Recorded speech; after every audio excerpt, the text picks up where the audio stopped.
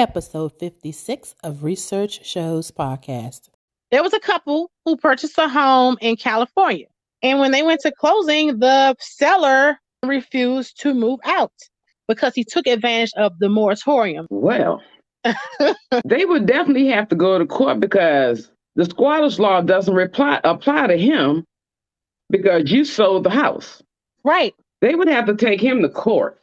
And that's what they did. And unfortunately, he will still be able to reside in their property throughout the court proceedings. Exactly. That's the sad part about it. But they would definitely have to take him to court. Squatter's right don't even apply to him. Why not? Why is that? Why doesn't the squatter's right apply to him?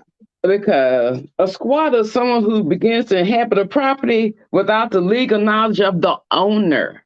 Interesting. And he's the owner. So it's like he found a loophole. He had to. Every Monday at 6 a.m. on all streaming platforms.